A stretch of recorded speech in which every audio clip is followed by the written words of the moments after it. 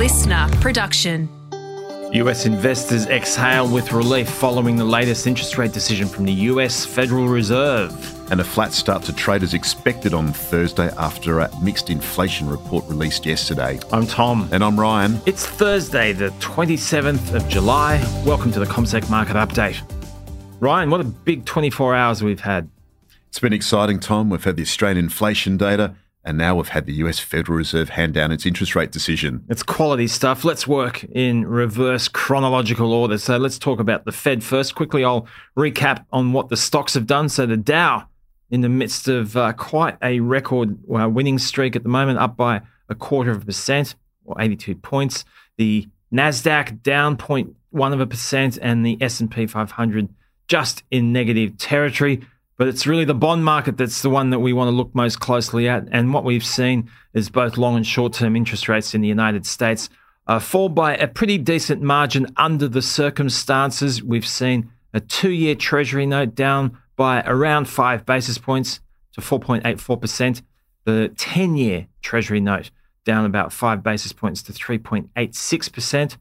Ryan, on a day when the Fed has raised rates by 0.25%, to see bond yields fall like that, what are they telling us? Well, what it's telling us, Tom, is that Chair Jerome Powell in his presser said the US Federal Reserve hasn't made a decision to hike at each meeting going forward, bolstering bets the US Central Bank will skip a rate increase in September. So at this point in time, the Fed is emphasising that they are data dependent. We have an unusual 8-week gap between this meeting and the September 20 meeting. And there's going to be a bunch of jobs and inflation reports during that period. So there's a lot of uncertainty at the moment as reflected in the market pricing. At the same time, I think, so much of the art of raising rates comes down to the communication. And you'd have to give Jerome a pretty good mark in terms of the way that he has threaded the needle on this over the course of the last couple of months in particular, don't you think? Well, absolutely. So this was well guided, and that's reflected in the response of markets have been fairly muted. Yep. What we did see was the US Federal Reserve lift interest rates by 0.25 point to a target range of 5.25 to 5.5%. That's the highest level in 22 years. And also it does represent the 11th rate hike in its last 12 meetings. So none of this was a great surprise. We did have the skip previously.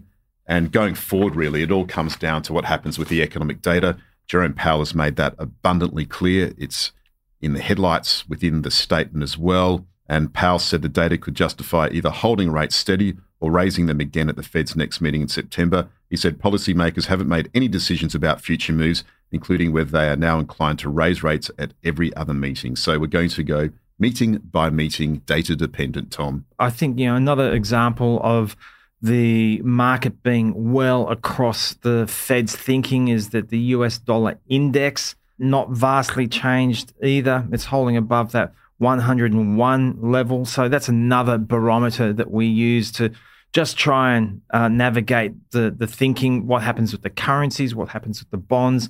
The equities are almost a runner-up in terms of the consideration overall. It's really that dynamic between bonds and currencies. That's the important one. Wouldn't you agree, Ryan? Absolutely. And if you look at the futures markets around interest rates, that's very important as well. US rate futures are priced in about an 18% chance the Fed raises rates by another 25 basis points at the September meeting. And for November, rate futures see a 33% chance. So certainly markets are increasingly pricing in a peak in this rate cycle. Which, again, is interesting, given the fact that you have still got strong employment outcomes and you have still got elevated readings when it comes to inflation, but particularly when it comes to core inflation, which is the hard one to break the back of. What are these interest rates markets consuming to sort of have them in such a relaxed state of mind, Ryan? We did hear from Jerome Powell in the presser around the economic outlook, and he now doesn't see a US recession being imminent. So I think that led to some relaxation as far as some traders were concerned. But importantly, we do get some further inflation and wage-related data released on Friday, which we'll talk about then. But certainly, if you look at the PCE core deflator, so the personal consumption expenditure deflator, which is the US Federal Reserve's preferred inflation measure, that's forecast to be just over 4% year on year when it's released for the month of June on Friday. So still well above that target, but certainly heading in the right direction, but it could be a slow journey down. The worst thing that Jerome Powell could do is depart from that quite strong line that he has taken over the course of the last month in terms of the need for interest rates to be higher. If he starts going soft on us, Ryan, that'll be disappointing. And what sort of impact is that going to have on market thinking?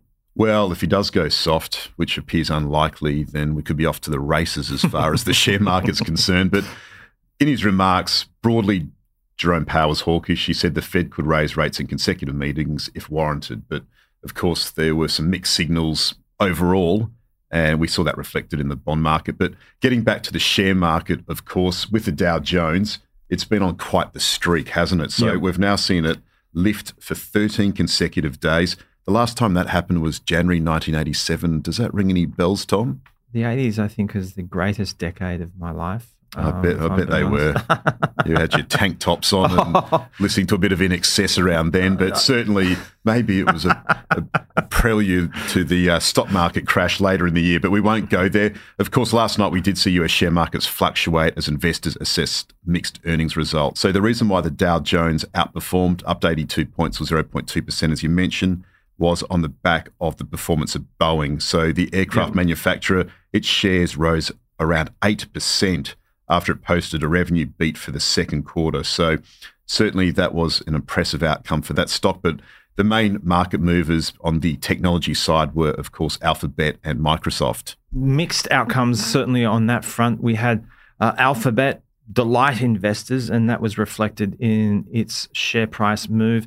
Microsoft had good numbers as well. However, the outlook was seen as being something of a blemish, and the shares have underperformed in that context. That'll be interesting, Ryan, to see the duration of that underperformance, given how enamored investors are with Microsoft at the moment. We have seen that AI frenzy really lift the US share market this year, and what investors were focused on prior to these results was whether the array of AI products that had been released by Microsoft in particular could offset a potential slowdown in its cloud business. So that was the key focus there. Of course, Meta Platforms are releasing its results after the close. Its shares rose by 1.7% after Alibaba's cloud unit said it would support Facebook owners' open source AI model Llama. So still more talk about AI in the markets. And the other big news we saw overnight was in the banking space with Wells Fargo. Its shares were up 1.8%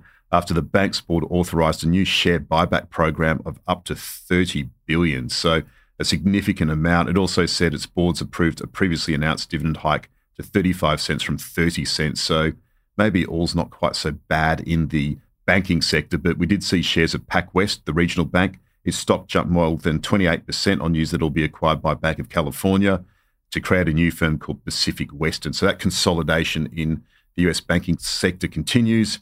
Of course, the bigger banks are posting reasonable results. They are indeed. Let's just quickly reflect on the fortunes across the Atlantic in Europe, because there were some noteworthy moves there to reflect on. In London, the market was down by around 0.2%. The German market was down by about 0.5%, and the French market down by almost 1.4%. The reason the European sphere was important was because it was the first opportunity to respond to Rio Tinto earnings yesterday. So the feature here was that revenue was down by about 10%. You had underlying earnings come in at about $5.7 billion. That was a little bit better than expected. There were some mixed results within the Rio Tinto outcome. Their fully franked interim dividend came in at $1.77 per share in US terms. So that was down by 33% compared to the same time last year. So big declines in the earnings for their copper and aluminium businesses. Copper EBITDA was down by almost 30%. Aluminium EBITDA was down by about 60%. The shares were down by 3% in UK trade. So it's a question today, Ryan, of how the market digests all of that information. I suppose what's interesting is that, it really does jive with the fortunes of the Chinese reopening, which has misfired, and this is the result that you see. Well, we did see copper prices down 0.3%, aluminium prices down 1.3% overnight as expectations for demand growth from top consumer receded. So there's been disappointment around the quantum of the stimulus and also the type of measures so far from markets that has weighed on industrial metal prices. That said, we did see iron ore futures up by 0.2% to $112.89 a tonne. Interestingly, today, Tom, we get an update from Fortescue Metals in terms of its production and sales. So that'll be a market driver as well. Just going back to Europe just quickly, one of the other notable things there as well as we saw shares of luxury goods giant, the biggest company in Europe, LVMH, fall by 5.2% after results showed that further evidence of a slowdown in spending by wealthy consumers. And Piers Kering and Hermès, they dropped 1.8% and 2.4% respectively, with Christian Dior shares down 4%. So the malaise around China combined with perhaps a bit of a reining in of spending by wealthy consumers combined to weigh on those shares, and they were a big drag on the European share market last night. Well, Ryan, what would you consider to be the ultimate luxury label or brand? Historically, Rolls-Royce stands out as one of those brands that has been synonymous with better living, I suppose. But last night, they had quite a stunning share price improvement, up by 21%. And it was less to do with the purchase of nosebleed, expensive handbags, and it was more to do with the performance of their aerospace division. And in the same vein that you described the fortunes of Boeing, the aviation part of Rolls-Royce's business did extremely well. Their profit for the last period was almost double what the market had anticipated, 680 million British pounds, and that saw the shares up by 21%. So in terms of the commodity space, overnight we saw the US oil NYMEX price fall by 1.1% to $78.78 a barrel. The focus there was around crude inventories in the United States. They fell less than expected. We saw the draw there of 600,000 barrels last week, compared with market estimates for a draw of 2.35 million barrels. So that weighed on oil prices. We also saw interest rate hikes have an impact there on sentiment as well. Gold futures were up 0.3% to $19.70.10 an ounce. And of course, I mentioned the iron ore price earlier. So here in Australia today, we get an update on international trade prices, which are export-import prices. Macquarie Group hosts an annual general meeting. Champion Iron and Sandfire Resources issue earnings. And then we have lithium miner Allkem, Fortescue Metals, Megaport and Regis Resources all releasing production and sales figures. And the Australian dollar has lifted from 67.29 US cents to 67.83 US cents and is currently trading at 67.6 US cents. Maybe some positive sentiment ahead of the Matildas game tonight, Tom. Are you heading out to that? No, it's in Vegas. Oh, it's in Brisbane. Okay. But I'll be on watch for the European Central Bank. Indeed, as we all will. Go to Tilly's. Have a great day. Thanks for tuning in.